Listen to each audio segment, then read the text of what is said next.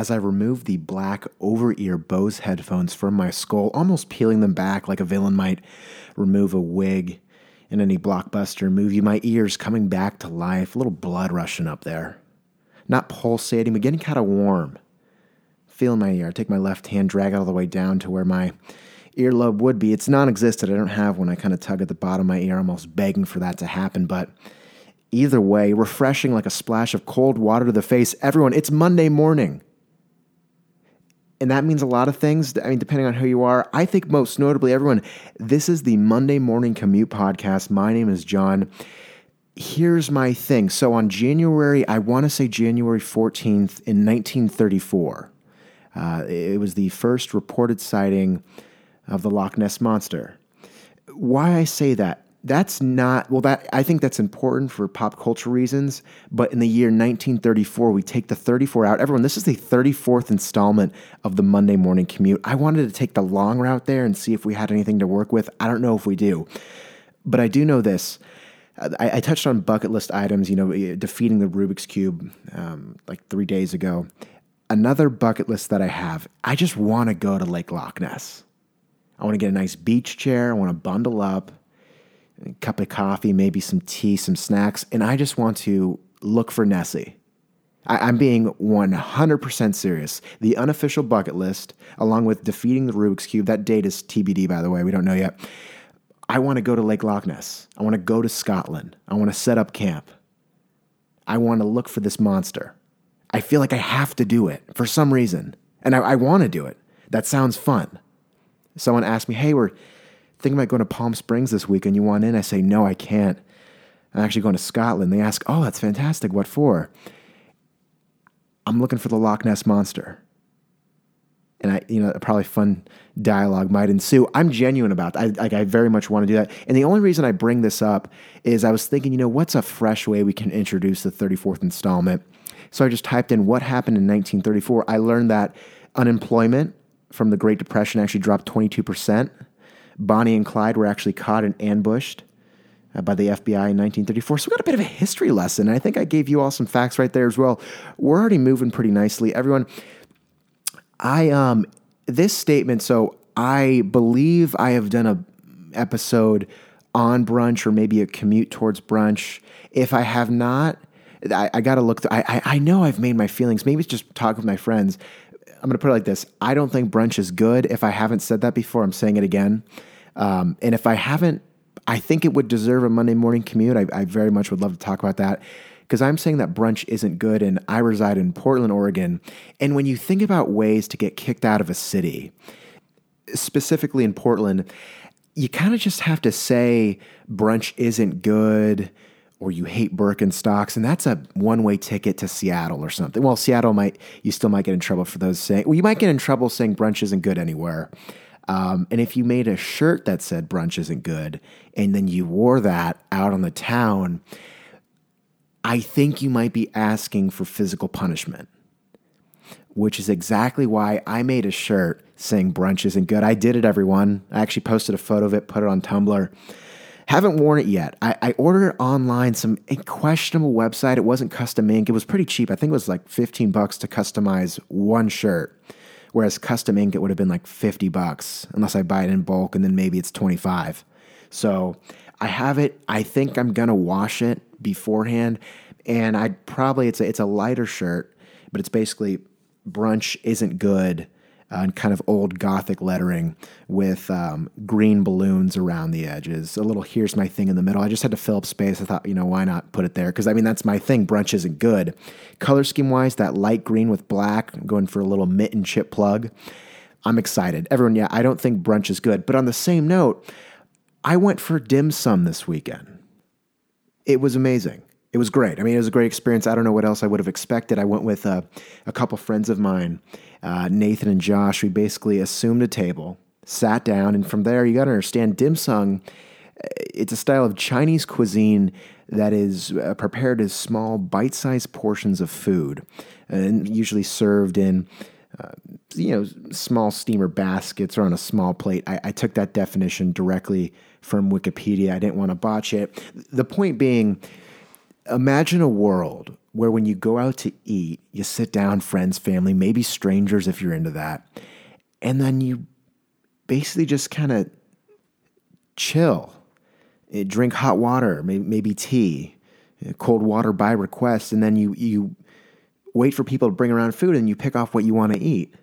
And you do that for hours on end. In the bill, it came out completely manageable. Really not that gnarly. It was doable. $15, I hung out. We were there for 2+ hours. It was a great time. And I want to clarify something because I went at 9:30 in the morning. That's when we met up for dim sum. And you could make an argument I went for brunch. You really could. I stayed till 11. And I think a lot of people might even look at dim sum as brunch. Or they might just say, no, dim sum is dim sum. And this is someone who's anti-brunch. You can make an argument that it is in that brunch range. I want to say that it's not at all, but I can, if I'm playing devil's advocate, I would completely play those cards. You could pin that on me. John, you went for brunch. And look, brunch and dim sum, the difference is it's obvious.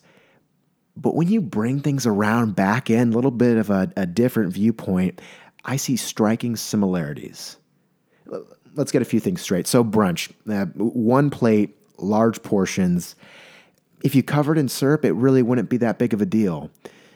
But then things set in. Human nature sets in, right? A little bit of competitive edge. I want to eat this whole plate. Everyone else is picking out. It takes a lot of self-discipline to not eat an entire plate of brunch. And self-discipline that I personally don't want to have to implement at 10 a.m., right? But then all of a sudden you start factoring in economics. I want my money's worth. You didn't just pay $15 for pancakes, eggs, hash browns, bacon, maybe an extra $9 for a mimosa, bottomless if you're lucky. You didn't just do that, but you did. Let's get what we want. Let's eat it. We dressed up. We want to look nice.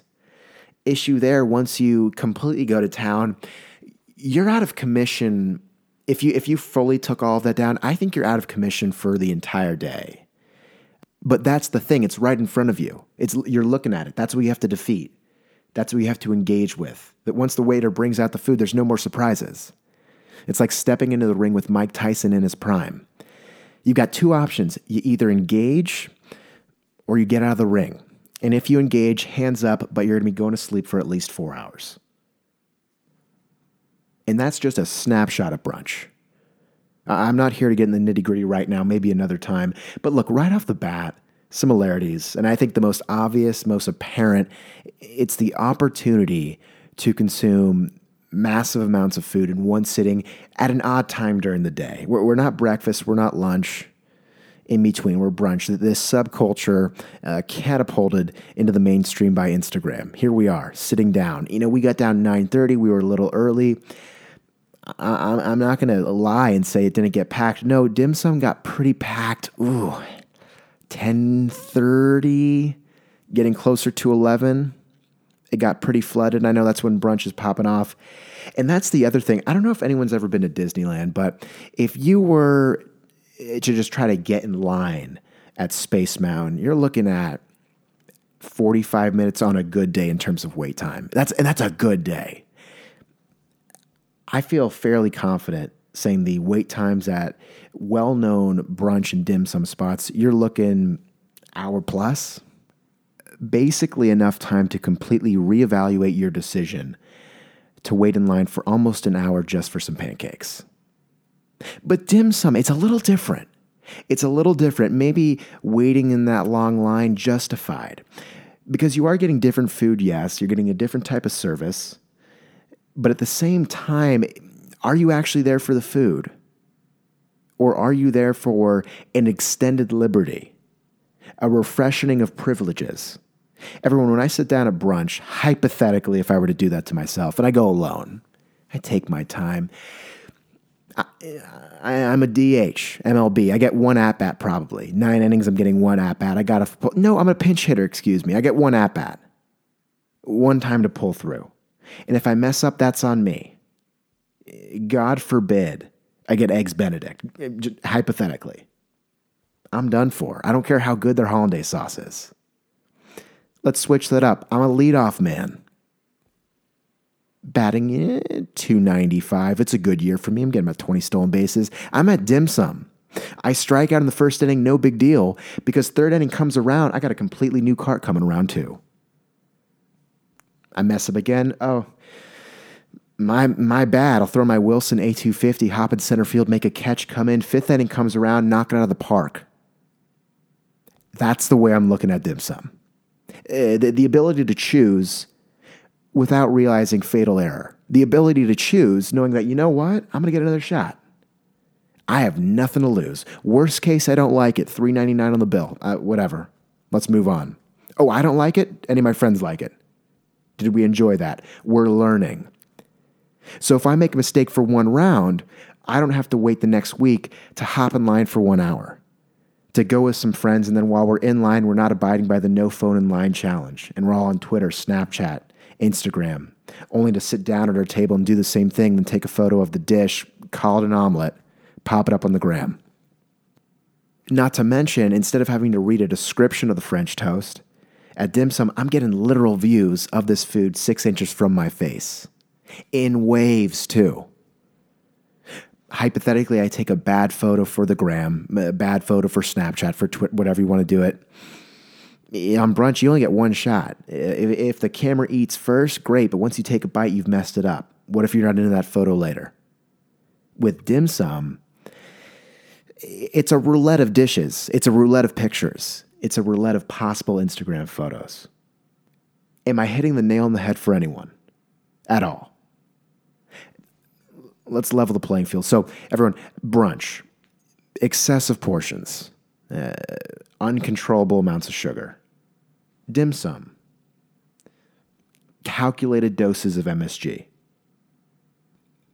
Everyone, on that note, I'm actually looking at the clock literally right now, and it is about that time. So I hope we have maybe got off on the final stop of our bus ride journey. Maybe we're pulling up to the office right now, going right up to the door, about to open it up.